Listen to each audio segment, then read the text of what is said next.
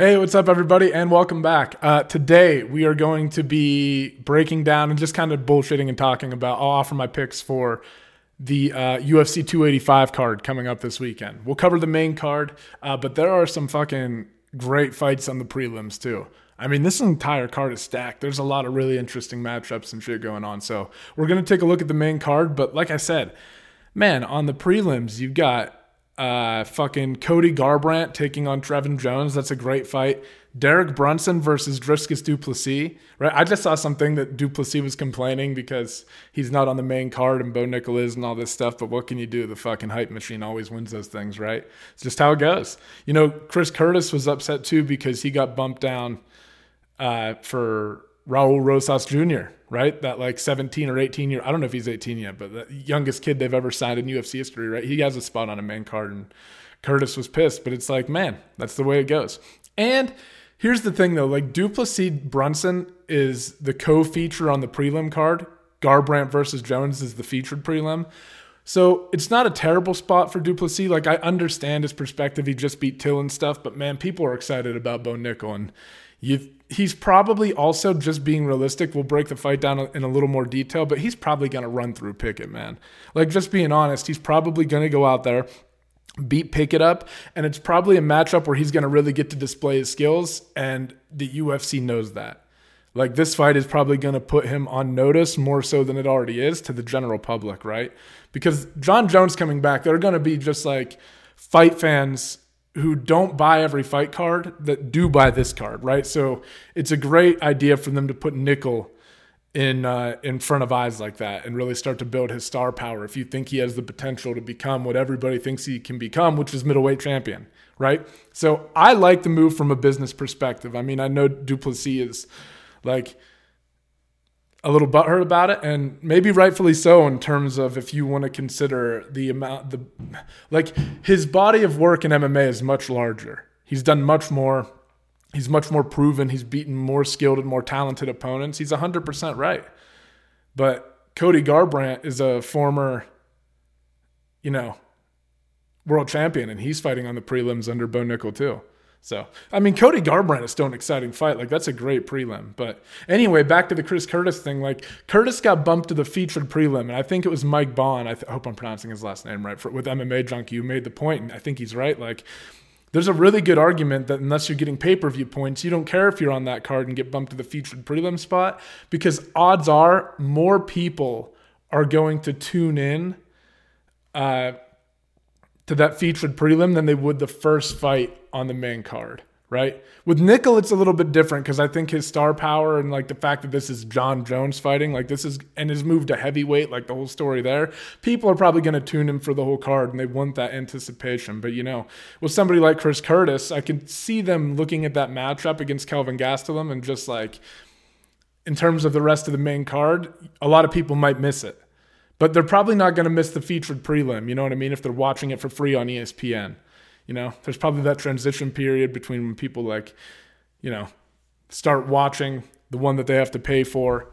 I don't know. You know what I'm talking about. I just think they get more eyes in a featured prelim spot because ESPN is free and a ton of people are going to tune into it. It'll probably be playing at bars. Bars that don't buy the pay-per-view for ESPN are going to be airing just regular ESPN on TV, so there's a good chance for people in a bar to see that fight. Like, whereas a lot of people, it's just going to get way more eyeballs, so it's not necessarily a bad spot for Chris Curtis. I can understand where du Plessis is coming from. Like I said, he's on a real streak right now. He's like tearing through the rankings at 185. I can understand why he's upset, but like I said, just the reality. Anyway, though, moving on down the lineup, you got Viviana Araújo fighting Amanda Ribas, Marc-Andre Barriault taking on Julian Marquez. That's a great fight. Ian Gary is on the early prelims on ESPN+. He's taking on Song Kanan, Jessica Panay versus Tabitha Ricci, Mana Martinez versus Cameron Simon. Not familiar with these last two. Farid Basharat and Damon Blackshear as well. So, I mean, a great card, and the main card is fucking stacked, obviously, right? And that's what we're going to be breaking down today. Let's see. I wanted to take a couple minutes and talk about a couple other things before we get into it. Don't worry if you guys want to skip this. There will be timestamps, so you can jump like straight to the fight predictions and the breakdowns, right? But the Jake Paul versus Tommy Fury fight over the weekend. First, Jake Paul can box. I don't want to start making it seem like that I feel like he can't, that I don't feel like he's legitimate.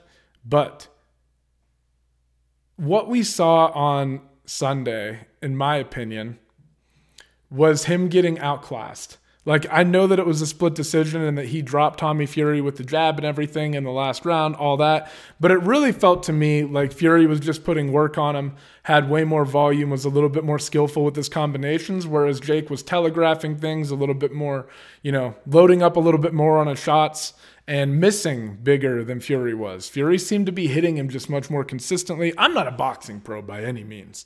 I'm not an MMA pro either. I'm just a fucking fan. I know more about MMA, right? But boxing, like, I just felt like watching it, I just felt like Tommy dotted him up. Like, he just touched him way more, and he hit him with some nice shots too. But here's the thing. Here was my main takeaway from all this, right? Tommy Fury, while he is undefeated, right, at the time of the fights with all of his previous opponents, their combined record was something astounding like 24, 176 and 5 or something insane like that, right? Meaning 24 wins, 176 losses, and like 5 draws or some, like, I can't remember exactly. It's something, I might be off with the numbers, but it's something along those lines, something entirely outrageous. The quality of opponents that Tommy Fury has faced is almost laughable. And this is what I started thinking about with this run that Jake Paul's been having in boxing. And again, it might not go this way. I could be wrong. I'm not wishing ill on the kid. I'm just looking at the landscape of what's going on. And this is how I see it playing out. If Jake Paul wants to take boxing seriously and rise to a level where he is a world champion, right? It's going to be a very, very hard gap to close. But if he wants to do so, I think it's going to be hard, first off, just stating this, for Jake Paul to even close the gap between mid-grade professionals, right? I don't think Tommy Fury is a mid-grade professional. I think he's a low-end professional, right? Again, based on the strength of schedule, there's no other, that's the only argument you can make. We've never seen him tested. And Jake Paul is not exactly a seasoned boxing veteran. He's had some fights against retired MMA fighters, and age matters. Like, I know Silva can box, but he's not a boxer. And he's, 40-some years old? Like, come on. Anyway, though, my point is just that it's going to be hard for Jake Paul to close the gap between himself and mid-tier professionals, let alone world champions. And if he does ever want to become a world champion, it's going to mean fighting a long list of guys that nobody knows and that he won't be getting any attention for, right? So, the path to that, there's going to be a lot of fights where he's fighting names that people really don't care about on the way there. The only other option and the only way that we stay alive on this ride, like the only way the ride keeps going, is if Jake Paul continues, if people keep signing contracts to fight Jake Paul, rather, that are retired MMA fighters, people with recognizable names that he can beat or celebrities, right? It's the only way this continues. My point is just that he is going to start running out of opponents that people care about very, very quickly. How much do you really care about seeing, like, I know people say they want to see Nate Diaz, but after seeing what I just saw on Sunday, a rematch between Jake and Tommy Fury, sure, I'm interested, right? Like, I would watch that again. I'm not saying it wasn't an entertaining fight. I'm not saying that at all. I'm just saying that this ride, I think, is going to come to an end, because after this, what do? Like, do you box Nate Diaz? Do you want to see that? I honestly don't even want to see it. You know what happens when a young guy who's training strictly in the sport for a long... We saw it against Silva. We saw it against Woodley. We saw it against Askren. You know what's going to happen. Like, I think Jake is going to go out and win the fight just because of his ability to, like, march people down and be stronger and the bigger person and be able to dictate the footwork with his power and stuff. Like, I know Nate can box, and maybe I'm way off. Like, Nate is probably a much more talented boxer than, like, Woodley. Silva, I don't know, arguable. I don't know. But I'm just saying, like, Nate maybe beats him up, right? Like, but I just wonder how long this dream can stay alive. Like, how long can it go for? I mean, it's incredible what they've done. I think it's amazing. I think that it actually has probably had an overall positive effect on boxing. And I also think that Jake has probably had an important role in getting the talk about fighter pay going and just the beef with Dana White. I don't care whose side you're on, but anything that gets the conversation going is good in my opinion. The more people talk about it, the more good ideas win, realizations come through, and hopefully something comes in place where contracts become public like they are in the NFL and people fight for better terms for the fighters, right? I don't know. I think good could come out of that, and I think it's been overall good for the sport. It's been fun to watch. It's been entertaining, but I do think that it comes to an end soon, and I think that, there's just, like I said, when do you start losing interest in the matchups, And now that Jake's lost, especially if he loses to Tommy in a rematch, now the ride's really over. Who are you really interested in seeing him fight after that? That's just my take on it, and I think the path for him to continue is very difficult. I think it's just going to fizzle out. But anyway, I just wanted to talk about that. I thought it was a good fight. I thought it was fun. I thought Fury won. I thought Jake looked good. I thought he did some things right. But, I don't know how long it'll last. Anyway, there was something else I think I wanted to talk about too. Let me scroll through like the news shit here. Let's see. I can't remember. It'll probably come to me when we're talking about it, when I'm talking about the matchups and shit. But anyway, let's move on. So let's start breaking this main card down now. We have, starting things off, as mentioned earlier, Bo Nickel versus Jamie Pickett. Bo Nickel, undefeated right now, 3-0, right? 2 knockouts, 1 submission, I believe, just debuted on the Contender Series. Was originally supposed to fight Pickett on a card earlier. I forget which one, but it got postponed. I think Nickel maybe got injured. And anyway, they're fighting this weekend now. And Nickel is a massive, massive favorite in this fight. And honestly, if you look at like Jamie Pickett and the things that he does well and the things that, he struggles with, I think the odds are probably correct on this one. Nickel has ways to put you away on the feet. He's proven that already. Like, he has pretty sharp hands. He's able to threaten there. He's not afraid to throw with big shots and take some risk. But he also uses that power to level change underneath, right? Like we saw in the Contender Series. So, man, I think that Nickel is just going to come out and dominate Pickett in the grappling department. Like, that's, I think, what the UFC expects to happen. I think this is putting him in this featured, spot to open up the pay-per-view, I think is a good move on their part. Like I said, being on a John Jones undercard, can't beat it for your UFC debut. And it's not that Pickett's not talented, right? It's just that sometimes, this is what I really feel like at the end of the day, the fight boils down to, in my opinion. I feel like we've seen Jamie Pickett struggle a little bit with his confidence while he's in the octagon, right? And I think that we've seen him get a little bit timid with things and start anticipating things coming back his way. DC and Rogan, I think, mentioned that on the one, I forget who the fight was against, but in one of his fights. And it's true, man. It's like he'll throw his shots and he'll start getting out of the way before he's really like committed to the shot and gone through with his combo. Like, he's anticipating things coming back at him and it ends up hurting him in the long run, right? You got to just kind of like stand in the fire and wade through it and defend yourself and commit to your combinations and stuff like that. Move your head. But you got to, anytime you start like reacting early or prematurely to something that might happen, that's when your opponent starts timing things and setting things up, etc. Right? So we've seen Jamie Pickett struggle in situations like that. And I think I don't want to call it self-doubt. I don't know if that's what it is, but definitely like confidence. We've seen it waver a little bit in the octagon, I would say. I think he's very skilled. He has a really good teep kick that he throws out a lot. He's got good hands, right, when he decides to throw them. It's just like he has to commit to his strikes and then commit to the head movement and his exits and stuff. He can't be exiting his combos prematurely.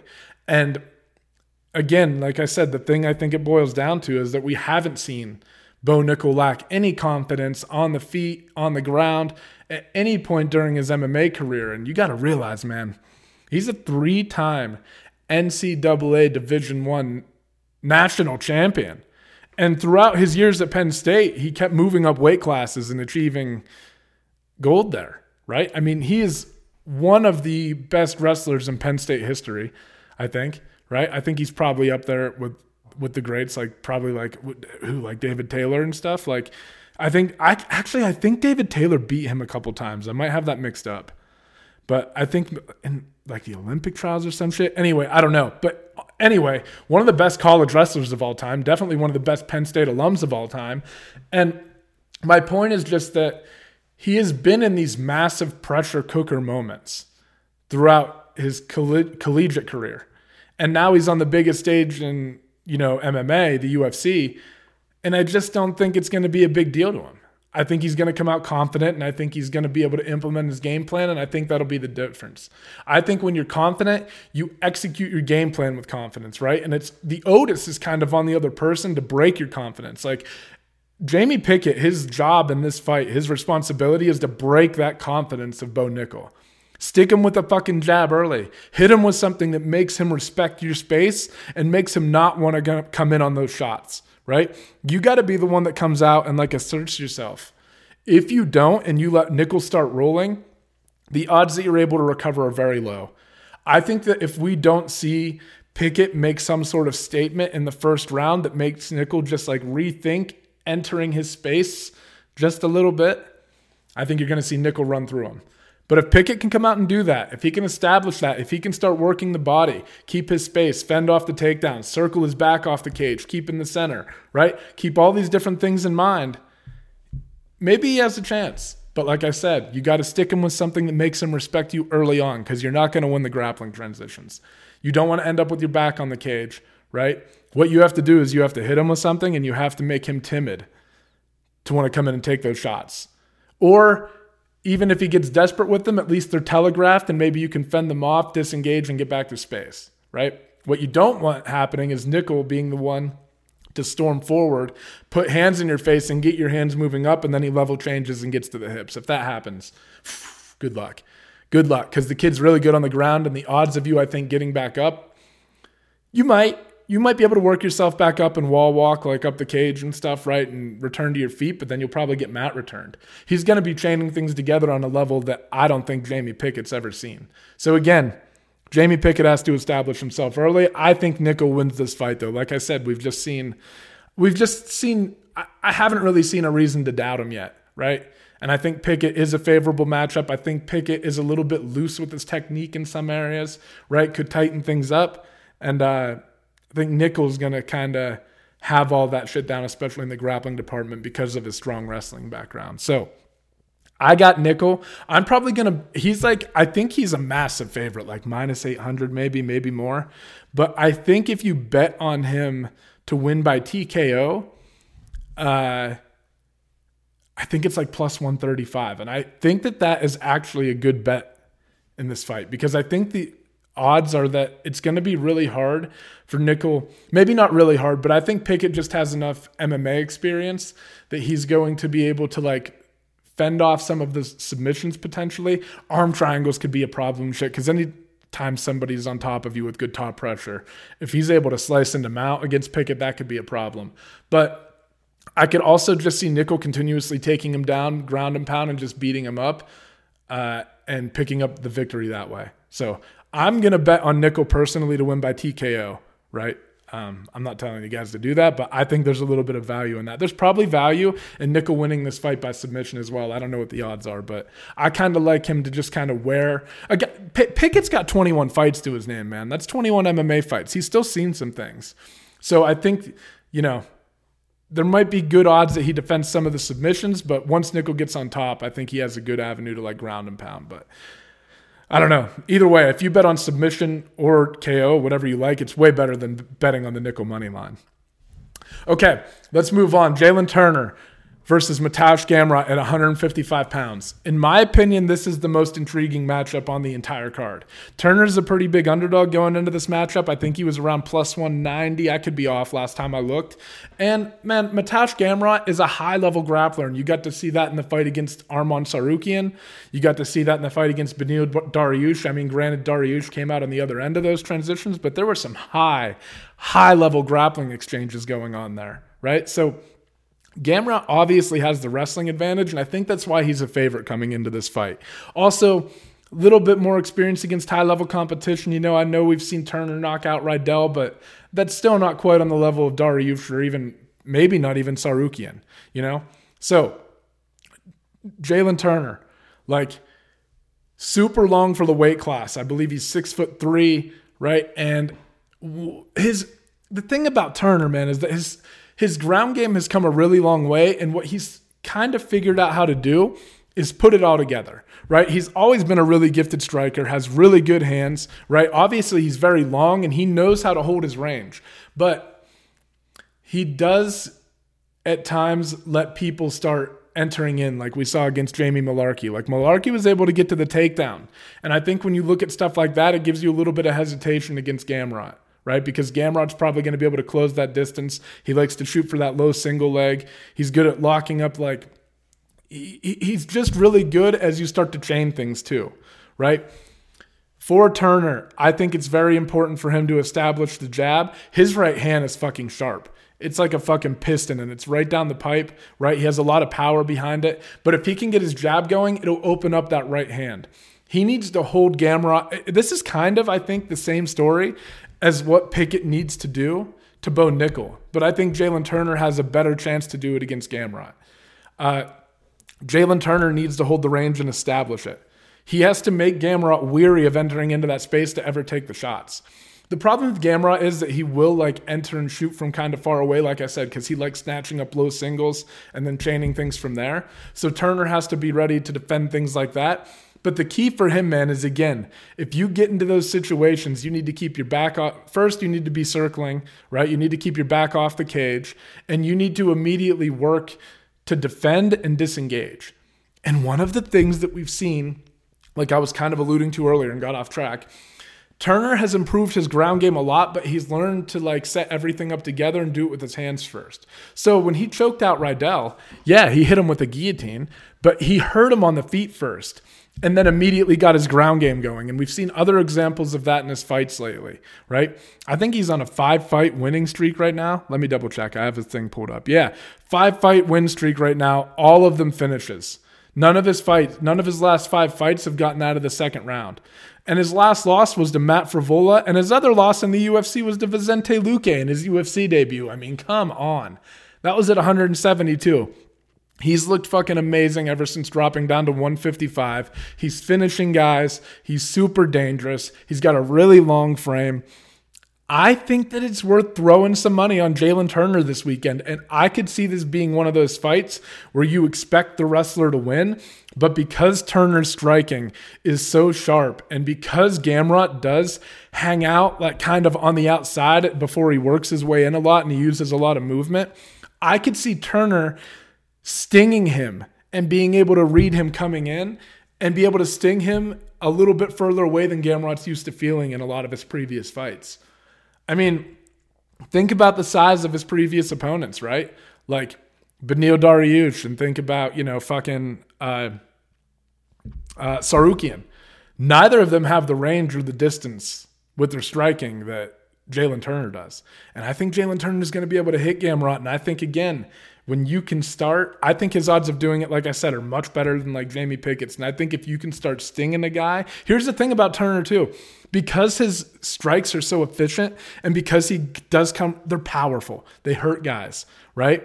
So when he starts stinging you with thing, it hurts you too, and then that puts you on the defensive. If Jalen Turner can manage the distance and always be wary of the shot, fend it off, disengage, and get back to center, right?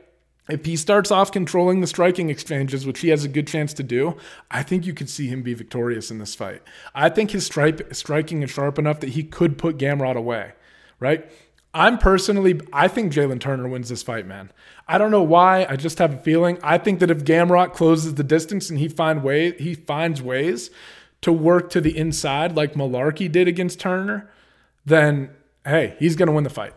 He's going to be able to take him down. He's going to be able to chain things together. It's going to be very hard, I think, for Jalen Turner to keep up with those transitions if he is able to get inside. But I can see Turner being able to survive on the ground, right, when it does go there. And you always reset on the feet. I just think there's a chance that Turner establishes his range, hits Gamrot with some things that hurt him and fuck with the timing on his takedown entries. And I could see him finishing Gamrot in this fight, man. I think fucking Turner's really good. I think he's turned a corner in his career. And, man, he has never looked as good as he did against Brad Rydell. So, fuck. I got Jalen Turner in this fight, believe it or not, as the underdog. I think he could go out and win this fight. Again, great matchup. Wouldn't be surprised at all if Gamrot does pull it off, but I think Turner pulls it. I think he takes the win. Next fight, guys, is super interesting too. This is a great matchup that, again, has kind of been bumped around a little bit. But Geoff Neal versus Shavkat Rakhmonov at 170 pounds. Rakhmonov is a fucking animal and a very highly touted prospect. I would say like him and Chimaev are probably two of the more promising prospects right now at 170 pounds. But this fight against Geoff Neal is a big fucking challenge. And I know that you do the MMA math, right? And you look at Rakhmonov and the way that he dominated Magny in those grappling transitions, and you look at Neal kind of losing to Magny in those transitions. But Neal was also like really weirdly being offensive in those grappling exchanges when he fought Magny. So I think it tired him out more than he expected it to, and it took a lot off of his like fight style and how he would normally fight, right? So I think that he got like caught up in that, and it tired him out. But when you're approaching it from a defensive mindset, it's a little bit different, right? So I think that factor, that MMA math, doesn't exactly carry over for this fight in particular. I know that Rakhmonov dominated Magny in those situations, like took him down, choked him out, all that shit, right? And you could assume that if it gets into those spots, that Neal is probably going to be at a disadvantage. I think he's probably at a disadvantage in the striking situation or in the grappling situations. But we have seen Neal defend takedowns nicely, right? It's just like, I just think he chose a bad path toward victory in this fight against Neil Magny. I don't think that's his style. If Neal can stick to his style, man, he is a very talented striker, and it's going to be interesting to see how Shavkat deals with a southpaw that's as talented as Geoff Neal. Because sometimes you will see that Shavkat, like in some of his exchanges, drops his hands just a little bit, and I think Neal's going to be able to make him pay for that because he's so technical and so precise with the strikes, and he also covers a lot of distance with the strikes in his left hand, right? So if your hands are down, even if you're fading back, Neal is good at stringing together combinations and finding home a lot of the time. This could be a problem on the feet for Rakhmonov. I think overall, here's the thing though. We've seen Neal struggle to defend kicks in the past, like some leg kicks and stuff, and Rakhmonov has really good kicks. He's really good on the feet. He's really composed. He has really good footwork. But I just think that Neal is going to have a power advantage. I think he's going to be a little bit faster. And I think that he's going to be able to crack Rakhmonov with some shots that could hurt him. But all in all, man, again, this is a fight where there's a lot of underdogs I like betting on this fight, right? Like I like betting on Turner. I'm betting on Neal, no doubt. I think the odds are he's like plus 300 or some shit, and Neal is a talented fighter. And again, if Shavkat might win the striking exchanges, he might be that good. But if Neal can start tagging you with stuff, his takedown defense is high level. He's seen high level competition. He just dealt with Vicente Luque, right? He's seen this. Rakhmonov hasn't seen a Luque yet, I don't think. And Geoff Neal is a bad motherfucker, and he's super precise with the strikes. Shavkat might win. Shavkat might be better on the feet. We're not going to know until things play out on Saturday, right? He might be better. But I got to see that first, I feel like. I feel like we've seen him do really well on the feet against guys like Oliveira, like Alex Oliveira, Cowboy, right? Like we've seen him do well in these different scenarios against different guys, but not against Geoff fucking Neal. If he can go out and dominate Geoff Neal, I know that Geoff Neal is like a big underdog in this, but I still think it's a huge deal. I still think this is a massive win for Rakhmonov if he pulls it off this weekend. I'm a Geoff Neal fan, if you guys can't tell. But I'm picking Rakhmonov to win this fight. I think that like I said, my money's on Neal. I just think the odds are there. I think he's way too big of an underdog, and I think this is a winnable fight for Geoff Neal. But for Shavkat, I do like how well-rounded he is on the feet. I like how composed he is. You'll see him throw spinning techniques. He has really good control over his footwork. Yeah, I think that Rakhmonov overall just has a little bit more tools in the toolbox when you compound the grappling on top of his striking ability.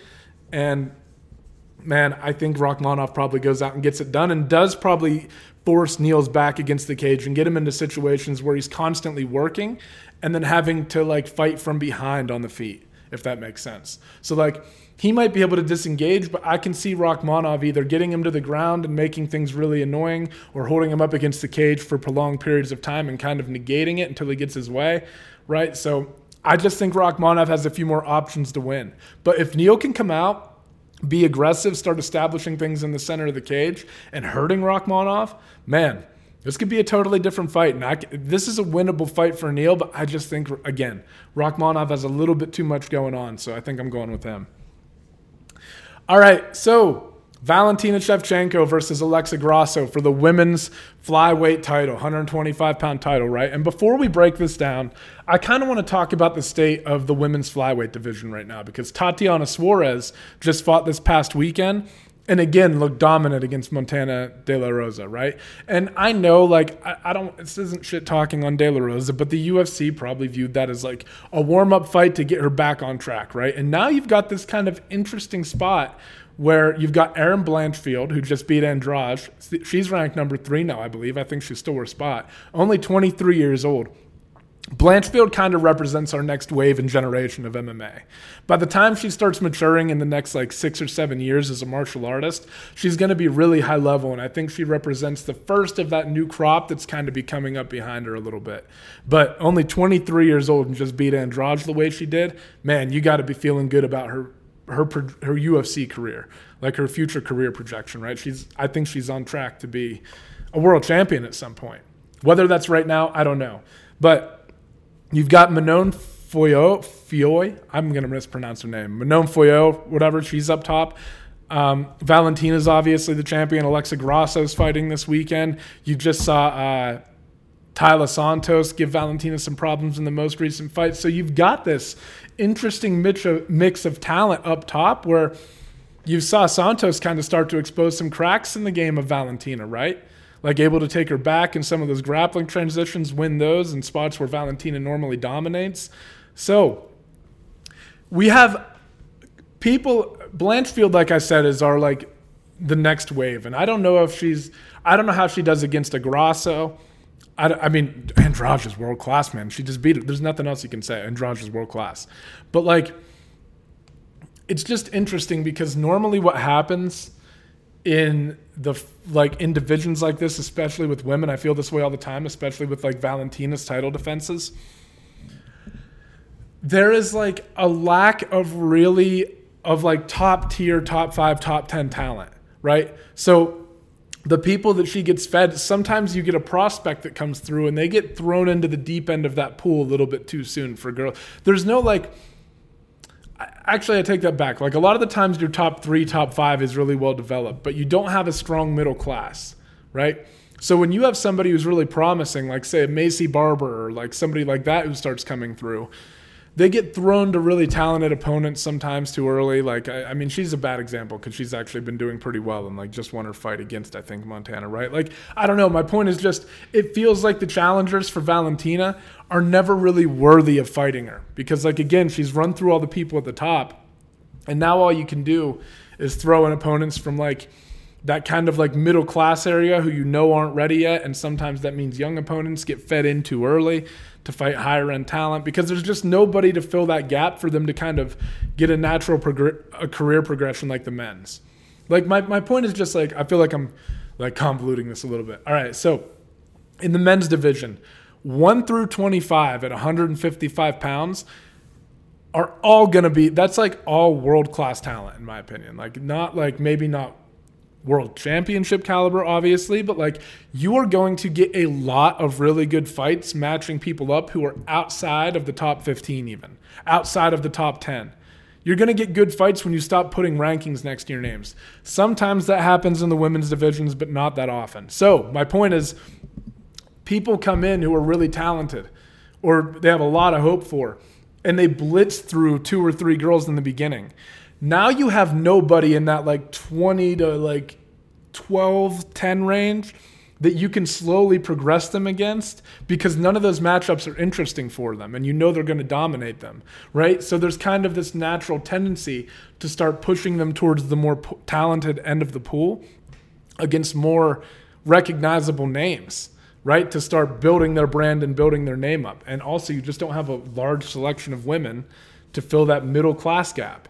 So you get people who have kind of like, in my opinion, unnatural career progressions, whereas at 155, unless you're skyrocketing through everybody and blitzing them, you get a career path more like Rafael Fiziev, right? where you slowly get tested more and more and more against more and more talented opponents before making the dive into the deep end of the pool. Whereas with women, sometimes you're forced to, like, you could honestly argue that that's just what happened to Blanchfield over a couple weekends ago, and she just fought through it and won and came out on the other end of it. She got thrown into the deep end against Andrade, who took the fight on short notice, granted. But still, that's a hard fight, and Andrade was tagging her early on with shots. So it just makes you think about, like, well, my point with this whole thing was, just to come back, you're starting to see, though, that the flyweight division has a new sort of representative, in Erin Blanchfield for the next crop coming up. And you do have some women in the flyweight division who are starting to make a buzz and are starting to, like, fill in those 5 and 10 rules, those like 10 through 1 spots, right? Like Tatiana Suarez, like Manon, like fucking Alexa Grasso, who's challenging for the title. You'll start to getting a mix of, like, younger talent, people who are in their, like, 29, 30, right? Early 30s.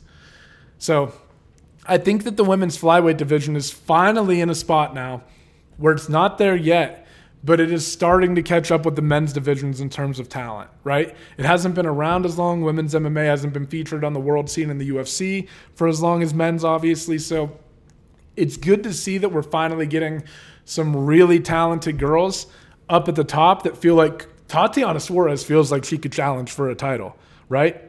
Alexa Grasso is challenging for the title, big underdog this weekend, but again, really talented boxer. She's like, you're starting to get those people where you start having conversations around it maybe happening, right? So it's starting to happen, and the transition for women's MMA is starting to happen where you're seeing it get more and more skilled. Anyway, that ends my rant on all that, but let's break down this fight here. Valentina Shevchenko versus Grasso. Grasso is obviously a very gifted boxer. Really smooth with her hands, really good with her counters, really solid with her footwork, not out of position very often. I think that this fight we could end up seeing a lot of waiting going on because Alexa Grasso does like to counter, and Valentina is very content to not throw a lot of strikes and kind of pick her openings and kind of blitz you with some, like, combinations and kicks and stuff, right? She'll, like, kind of sit there and bounce up and down if she's, like, kind of standing in place waiting for her timing. And if Grasso's patient too, we could see a lot of, like, feeling out, especially early on in the fight. And I could see this being a fight where, like, okay, that we have seen Grasso do really well on the ground lately. I think she's much improved there. But there's something about, like, and I mean, hey, Tyler Santos had her success, but there's something about the way when, like, Valentina holds people and throws people. Usually when she gets them on the ground, she's able to control them. And I have a feeling that if she can get a hold of Alexa Grasso and close off that space, right, that she's going to be able to control things there and probably take Grasso down. But I think the question is, can Grasso start to, like, I think the key for Grasso is that she has to draw reactions out of Valentina. Like I said, they're both going to be looking to counter, and I could see this being kind of like a sleepy fight at points. But if Grasso chooses to, like, start engaging and getting her hands going, right, just set up shots to draw counters out of Valentina and then get her own shots firing back, we could see Grasso start having some success on the feet. But when they start playing that patience game like that, if they start settling into a fight where they're both kind of, like, waiting on each other, Valentina is an expert at making her reads, even if it's a very small window of opportunity, and taking that. And she blitzes and her strikes are coming very fast. So she, like, scores points with them in the judges' minds, right? So I think Grasso, if she wants to win, has to fight a little bit aggressive. Has to be willing to crowd that space of Valentina, get her hands going, and, like I said, draw things out of Valentina so that she can counter herself. If she's not willing to stand in the pocket and trade with Valentina a little bit, I think it's going to be a hard fight for Grasso because, like I said, if she's waiting on Valentina, she's good at playing that patience game and waiting herself. She'll time her shots. She'll look for opportunities. She'll close the distance off. She'll land a timely takedown. She will do whatever it takes to have the big moment and win the round, right? That's why she's a world champion. She will, like, do what it takes to win. So for Grasso, I think Grasso kind of has to take the fight to Valentina, right?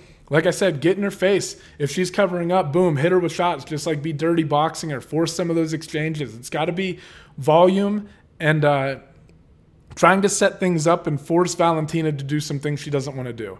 If you let Valentina just sit and wait, I think that your opportunities to counter are going to be few and far between. Like I said, Valentina will make a read, blitz in, hit her stuff, and then get out right away and disengage. And it gets hard for you to develop any sort of timing because she's not giving you a lot of looks. Whereas if you get in her face and start getting your hands going and force things out of her, now you can start making reads, right?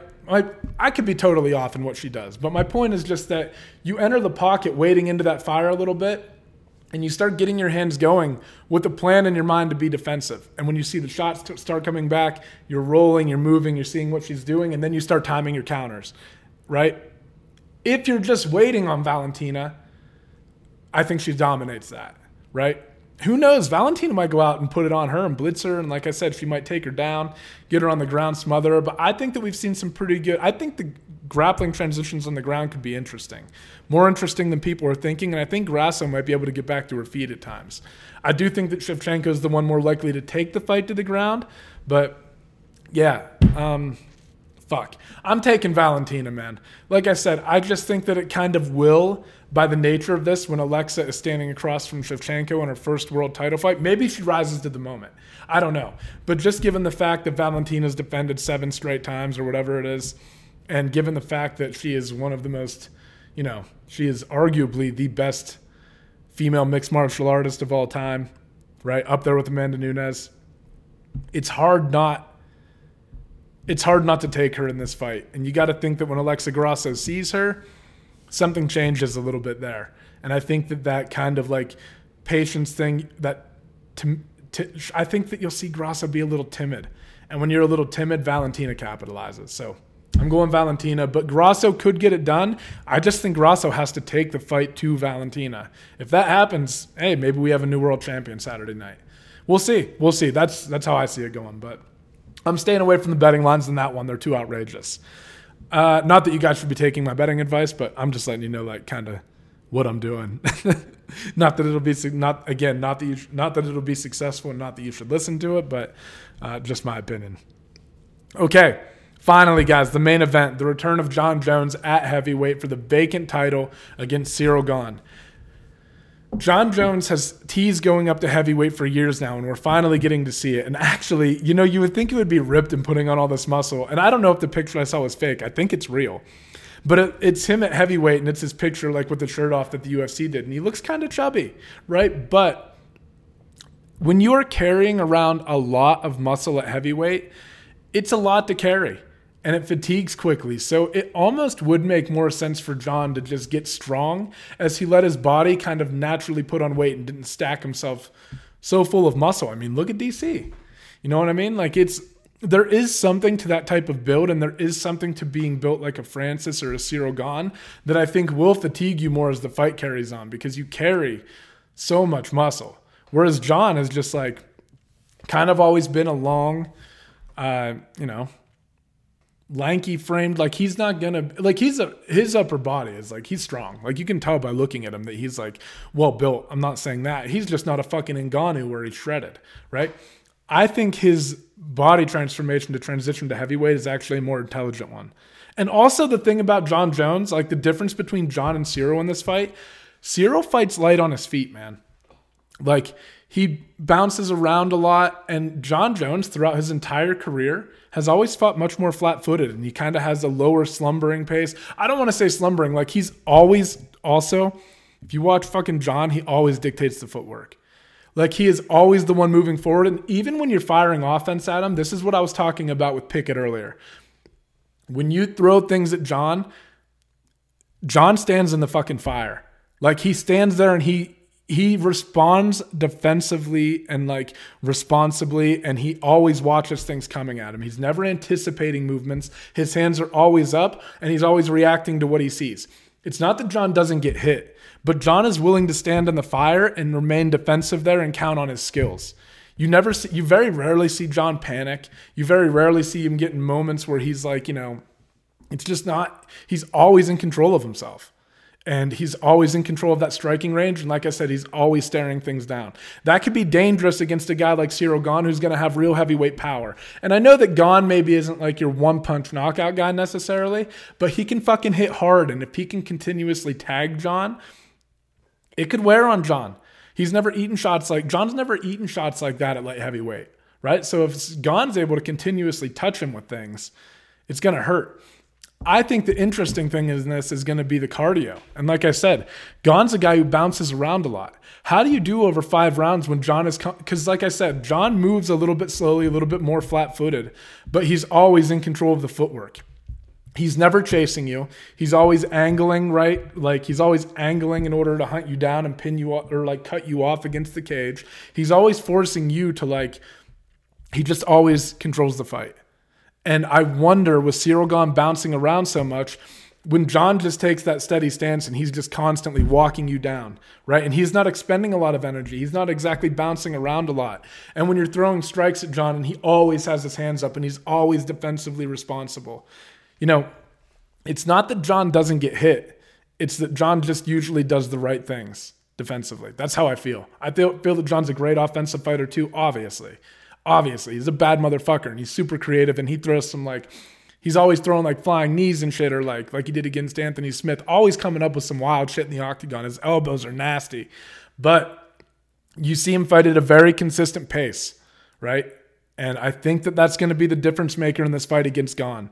I think that it's John fucking Jones and I got a hard time betting against him or picking against him.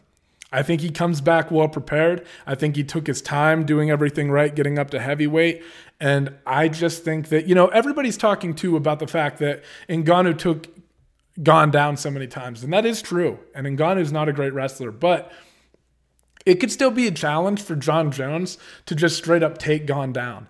I think John's going to have to like press this fight back against the cage. Again, control the footwork, not let Gane start pushing him backwards and stabbing him with big shots. Again, I think John sets a slow, consistent pace, backs Gane up against the cage, hits him with some strikes, touches him with those kicks, and because he's fighting at a slower pace and not bouncing around as much as Gane, it starts to aid him. And in rounds 2, 3, 4, we start seeing John now effectively able to work Gane up against the cage slowly, start landing those elbows that he throws up against the cage, those knees. And I think he'll be the one. I think you're just going to see a very patient approach from John. I think he's going to slow the fight down. Gane ends up fighting at his pace. And like I said, John dictates things. And the longer the fight goes, the more that he's able to impose his will and start pinning Gane up against the cage. And then maybe the takedowns come into play, right? But I think that Gane could win. Gane had, like I said, that heavyweight power, his speed, I think he has a speed advantage over John. His in and out ability is going to be really good. I just think he moves a lot, and I think John fights at a slow and steady pace. And I think it plays into his favor in this fight.